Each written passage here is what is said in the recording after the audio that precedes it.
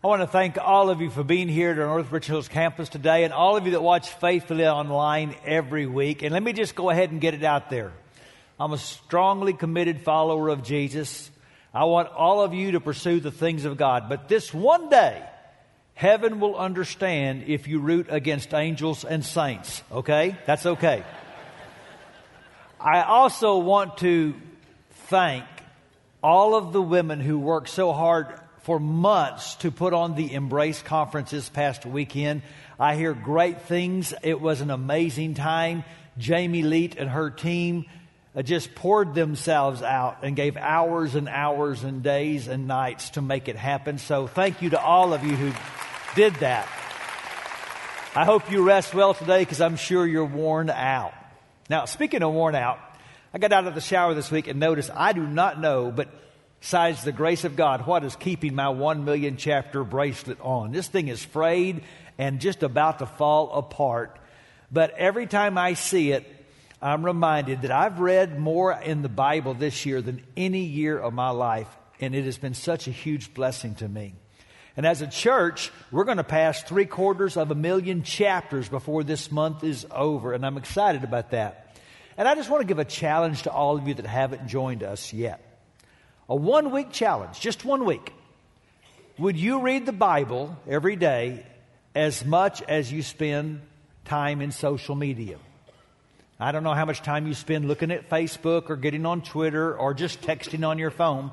But certainly just listening to God that same amount of time every day would be good for your soul. Try that for 1 week and see if you don't receive a blessing. Now, we're about to wrap up this series titled The Bible Doesn't Say That. And I'm going to give you a teaser for next week. We are going to take on the most popular misconception about what the Bible says. And I would say the most dangerous misconception. It can literally threaten your relationship to God. So you need to come next week, and I would invite you to invite a friend, because next week the gospel is going to be clearly declared. So be praying about that. But I'm just as excited about what we're going to share today. So let me start with the story of these two older women.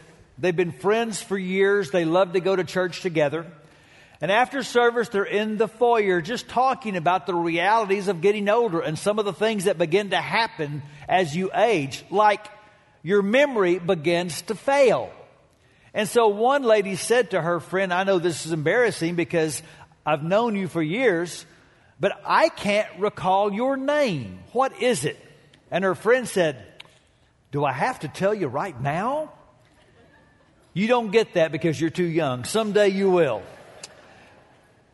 It is amazing how our memories can fail to work. My wife is regularly stunned at things that have happened in our marriage that I have forgotten about. And it frustrates her and it frustrates me to not be able to remember things that I have forgotten. But let me tell you what can be equally frustrating.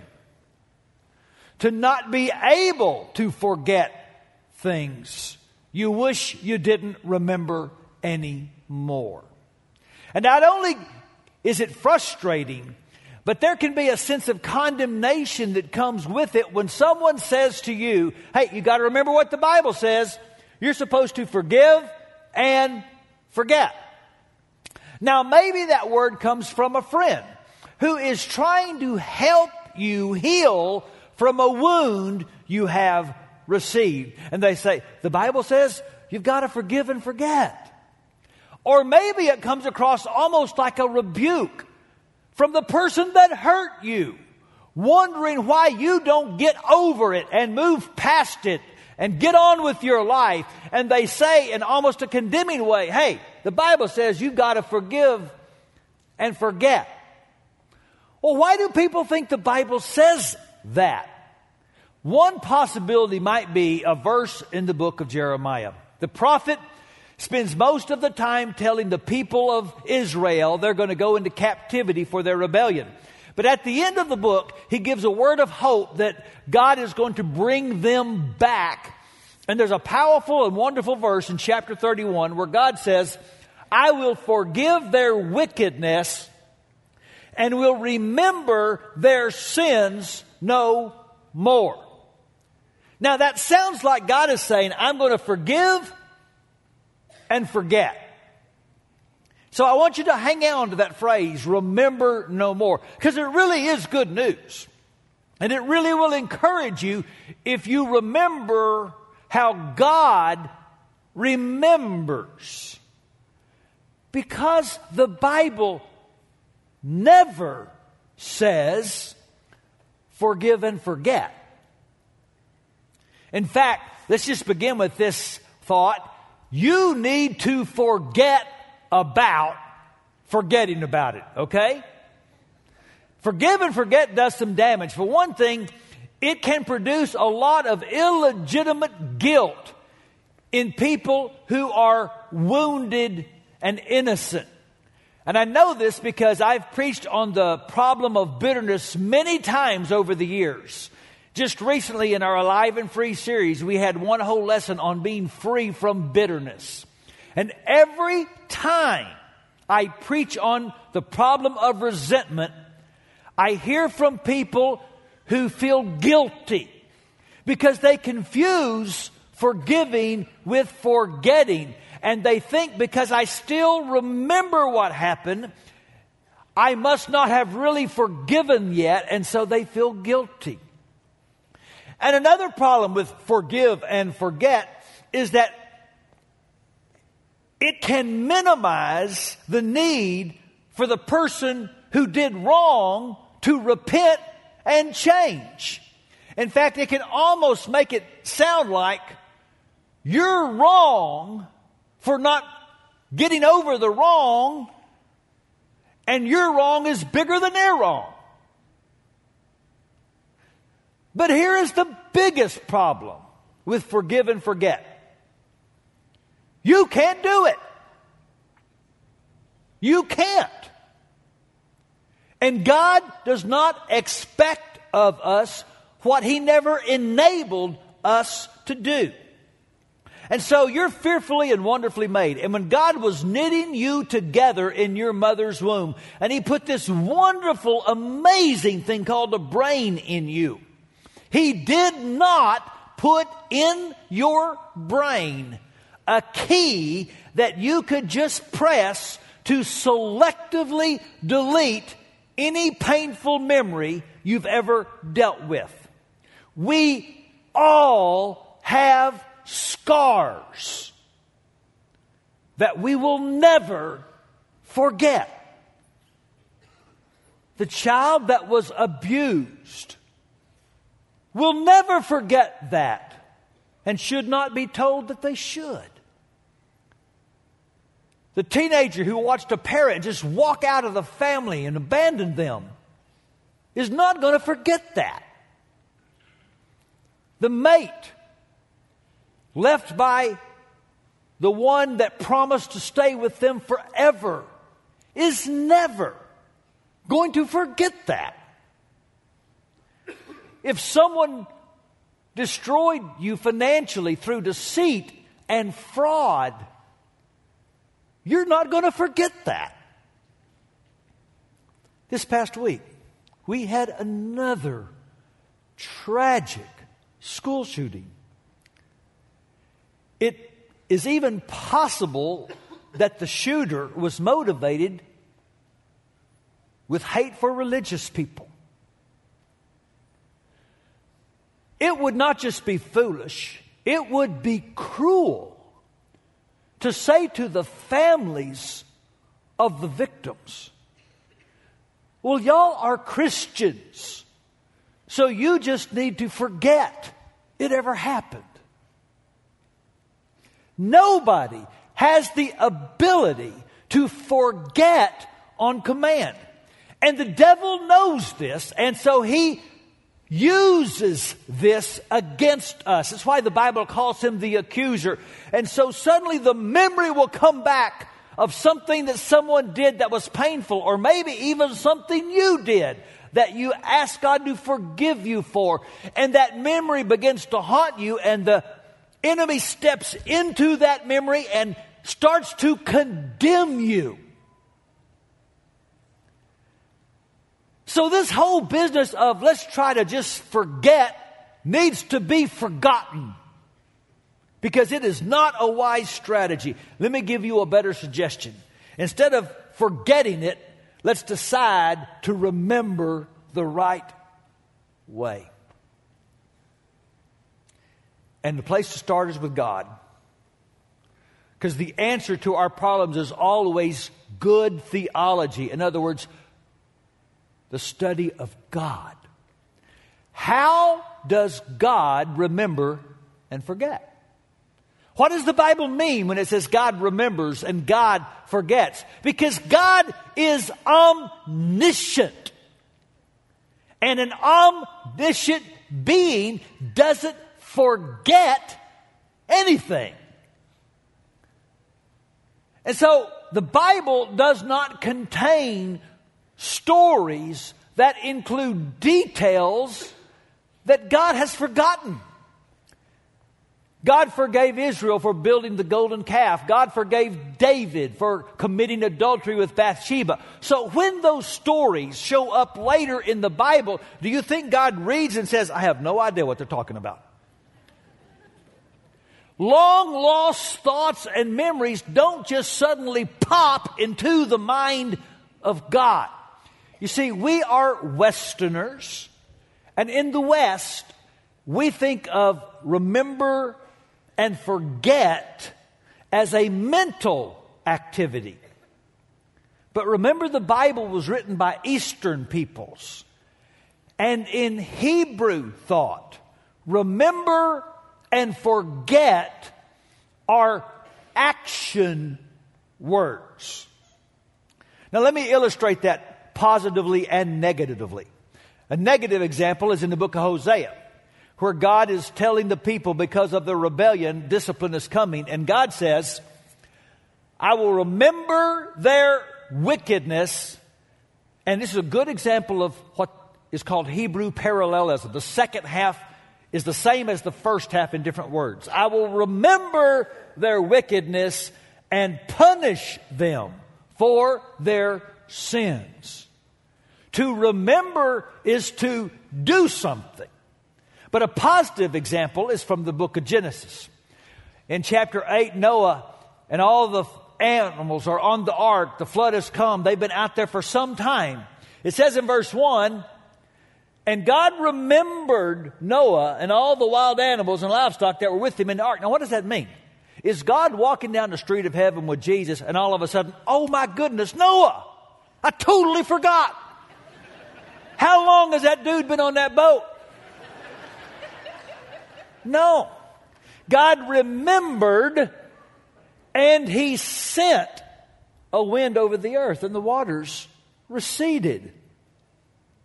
So when God remembers, it means that he renews his effort to work in that person's life, consistent with his character and his purposes. So he remembers your wickedness, and so he acts to discipline you and bring you to repentance.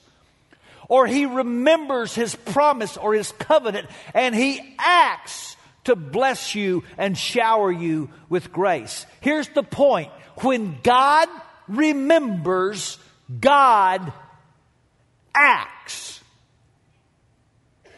So, this is so good. What does it mean then when God says, I will remember your sins no more? It doesn't mean God forgot. It means God will not now, and God will not ever act toward you like your sins deserve. A woman named Clara Barton was a nurse who founded the American Red Cross. And there's a neat story about a friend who watched an encounter with Clara and a woman that had done something particularly cruel to Clara.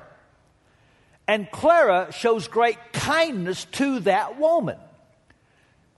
So when that woman leaves, the friend comes up to Clara and says, Clara, don't you remember what they did to you?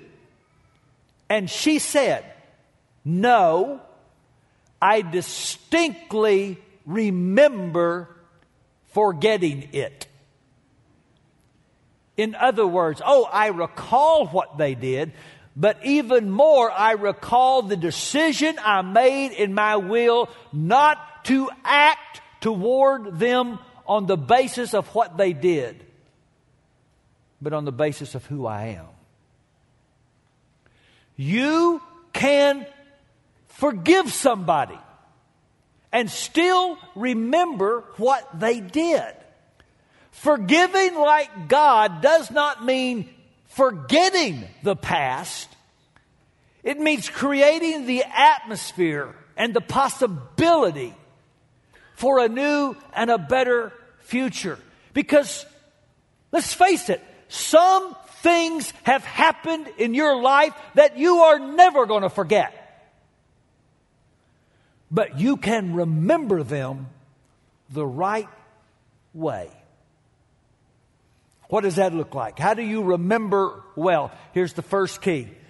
We need to remember that my memory can be part of my testimony. It's hard to share what God has brought you through if you cannot remember it. Part of what makes your testimony so bright is that it's against the backdrop of the darkness that you went through. Let me give you an example from the Bible. So a man named Jacob in the Old Testament has 12 boys. And one boy, Joseph, is mistreated by the others and sold into slavery, where he goes through a lot of hardship. But while in Egypt, where he was sold, God shows favor. He comes to power, and eventually, through his wisdom, he doesn't just save the nation of Egypt during a famine. He saves his family, and they all move down to Egypt. And then Daddy Jacob dies, and the brothers think, there's no way Joseph forgot what we did. Now, he was kind while Dad was around. But now that Dad is gone, is Joseph going to hammer us? And so they come to him, and here's what Joseph says. You intended to harm me. In other words, Joseph says, I'm not going to pretend that what you did wasn't bad. I'm not going to act like I just forgot all about it. You intended to harm me, but God intended it for good, to accomplish what is now being done, the saving of many lives. In other words, Joseph says, I haven't forgotten what you did, and what you did was wrong, but I choose to remember what God has done. And I'm going to let the memory of God's grace trump the hurt of your wrong. And his mess became his message. His test became part of his testimony. See, forgiving is not pretending that it never happened. It's not pretending that it didn't hurt. Forgiving is not saying that it wasn't that bad. Forgiving is declaring that grace is that good. And memories of surviving a trial victoriously, and showing how that wound that used to be an open wound has now become a scar. And now a scar is always going to be there, but it doesn't hurt like it used to. And that memory of that story somehow issues into praise being given to God. One of the clearest examples of this in recent Christian history is a woman named Corrie ten Boom. And many of you know her story. She and her sister Betsy were part of a strong Christian family in Holland. And they were hiding Jews from the Nazis when they were arrested and sent to the Ravensbrück labor camp, where they endured horrific evil. In fact, Betsy died there. So when the war is over, get this. God used Corey for the rest of her life to go around the world, but especially to Europe and especially back to Germany to preach a message of grace. And she saw thousands of people come to Christ, not because she pretended that it didn't happen and it wasn't bad, but because she chose to lean into the grace of God, which trumped the memory of the wickedness. I want you to think about this. What takes more love? To forgive someone who did something you'll never forget, or to forgive someone for something you can't even remember? You've had people come up to you before and apologize, and you're thinking, I don't even remember that. That didn't take much grace. But when you forgive somebody for something that time will never erase, you have just magnified the grace of God at work in your life. That's what the accuser wants you to forget.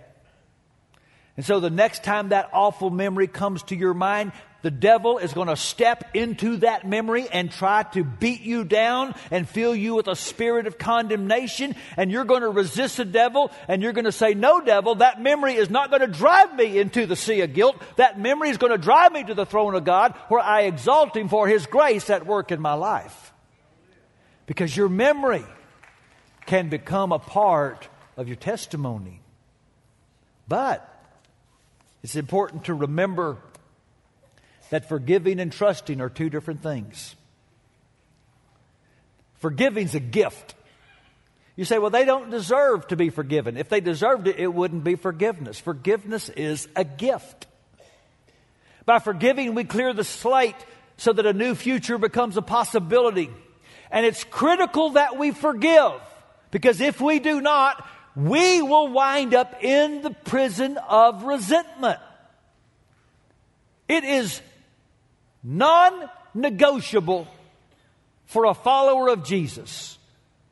No matter what happened, you forgive. Jesus said, Matthew 6, if you forgive those who sin against you, your heavenly Father will forgive you. But if you refuse to forgive others, your Father will not forgive your sins. Forgiveness is not an option, but reconciliation is. They're not the same thing. Forgiveness is a one-way street. Reconciliation is a two-way street. And so you can completely forgive someone, but that doesn't mean a new future is created, because they may not want a new future. And forgiveness is not the cheap granting of a relationship where no change and no repentance has taken place. And so sometimes, even though you completely forgive somebody, you have to set up boundaries. We understand this. No one here would say that a child or a woman that was in a physically violent situation should be told, well, you've just got to forgive them and go right back into that situation. Forgiveness is a gift. Trust is earned. Some years ago, a man took a statement I said in a sermon. He lifted it out of context, and he wrote a book. And in that book, he made it sound like I believe something I have never taught. It was deceptive. It was manipulative. But the problem was, the bitterness was putting me in prison. And I didn't want to stay there. And so I wrote him a letter. And in that letter, I extended grace and kindness and forgiveness. But since then, I've seen Him do to others what He did to me. And so while there is 100% forgiveness on my part, there's not 100% trust. I'm very cautious with anything I say around Him. See, our memories are our consultants, not our dictators, but they're our consultants.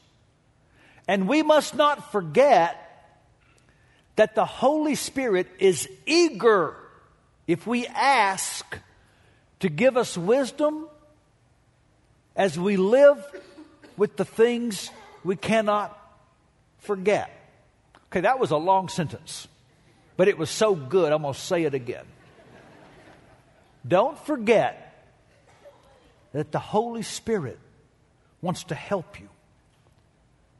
And if you ask, He'll give you wisdom how to best move forward with those things you can't forget. And if you are a follower of Jesus, that means that you can never forget the cross. It is not wrong to remember an injustice.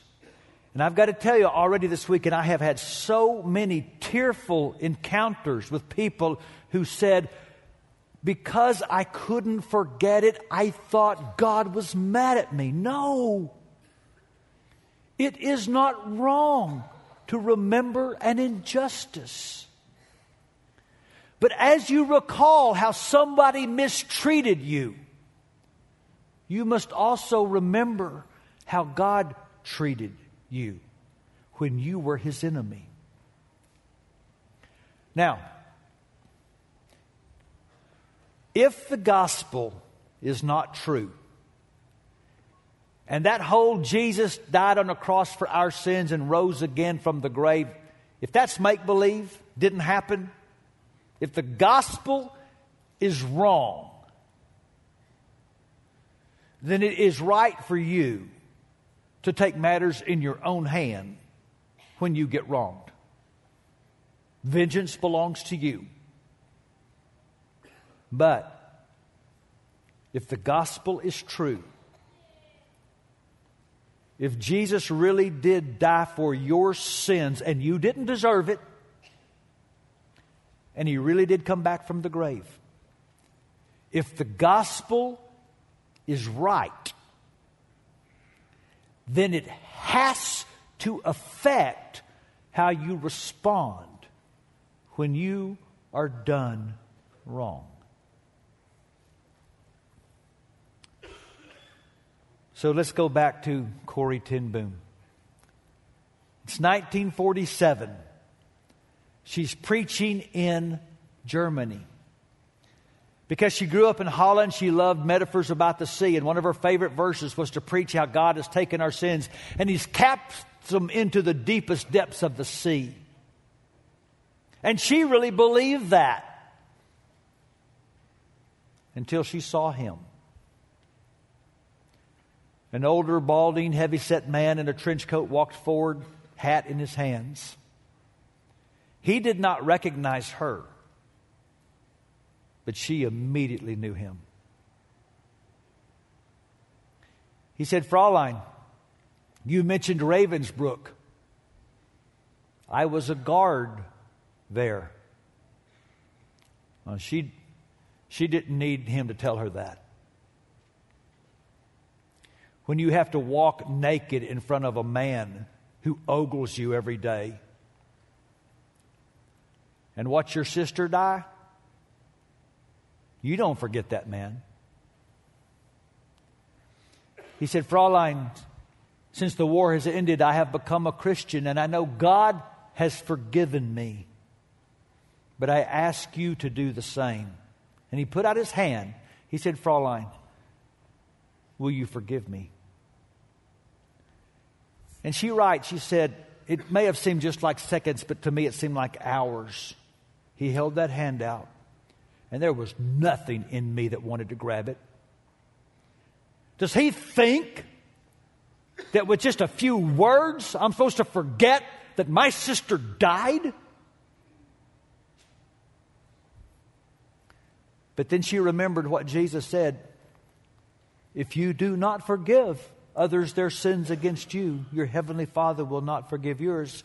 She knew that forgiveness is not an emotion, it's an act of the will. And so she prayed this amazing prayer. Remember I said you can ask the Holy Spirit for help? She said, God, I need help. Now, I can hold out my hand, but I can't make the feeling show up. And so very woodenly, mechanically, she put her hand in his hand, and then she said it happened. She said, I felt a current. It started in my shoulder. It ran down my arm, right into my hand.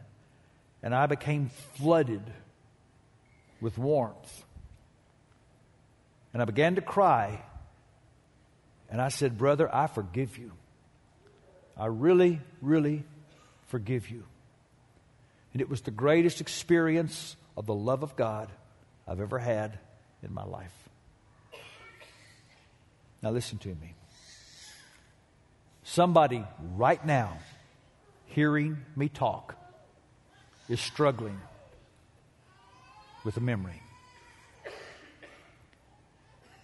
And Satan has been using that memory to beat you up, to make you feel condemned. Maybe it's something you did, maybe it's something someone did to you. But it's real. And you're never going to be able to forget it. Don't take that memory and try to stuff it into a closet. Don't pretend it didn't happen. But you take that memory to the foot of the cross. And the supernatural work of God's grace and the Holy Spirit shows up. And I don't know how to explain it. But I'm telling you that somehow, as we stand before the wounds of Jesus, we begin to live with our own wounds in a healthier way. That's one reason every week at our church we take communion. Now, you might be a guest and you've never seen this in your life, but every week when we get together, we take some bread and a cup and we remember the body and the blood of Jesus. And Jesus didn't say how often we should do it. He just said, as often as you do it, He said, do it in remembrance of me. We do it every week. We think it's that important. Because remember in the Bible doesn't just mean have a mental image. It means act.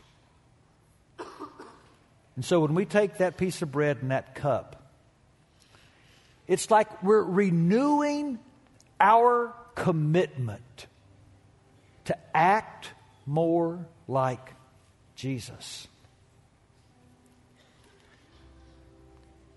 And so, in a moment, when we pass the bread and the cup,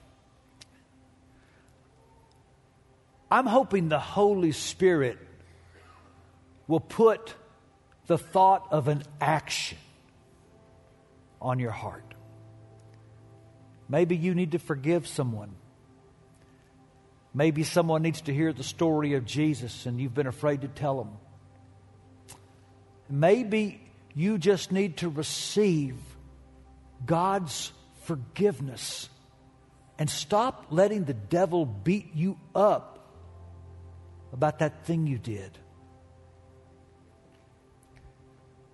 But right now, we're going to go to Jesus and remember. Bow your head, please. Dear Jesus,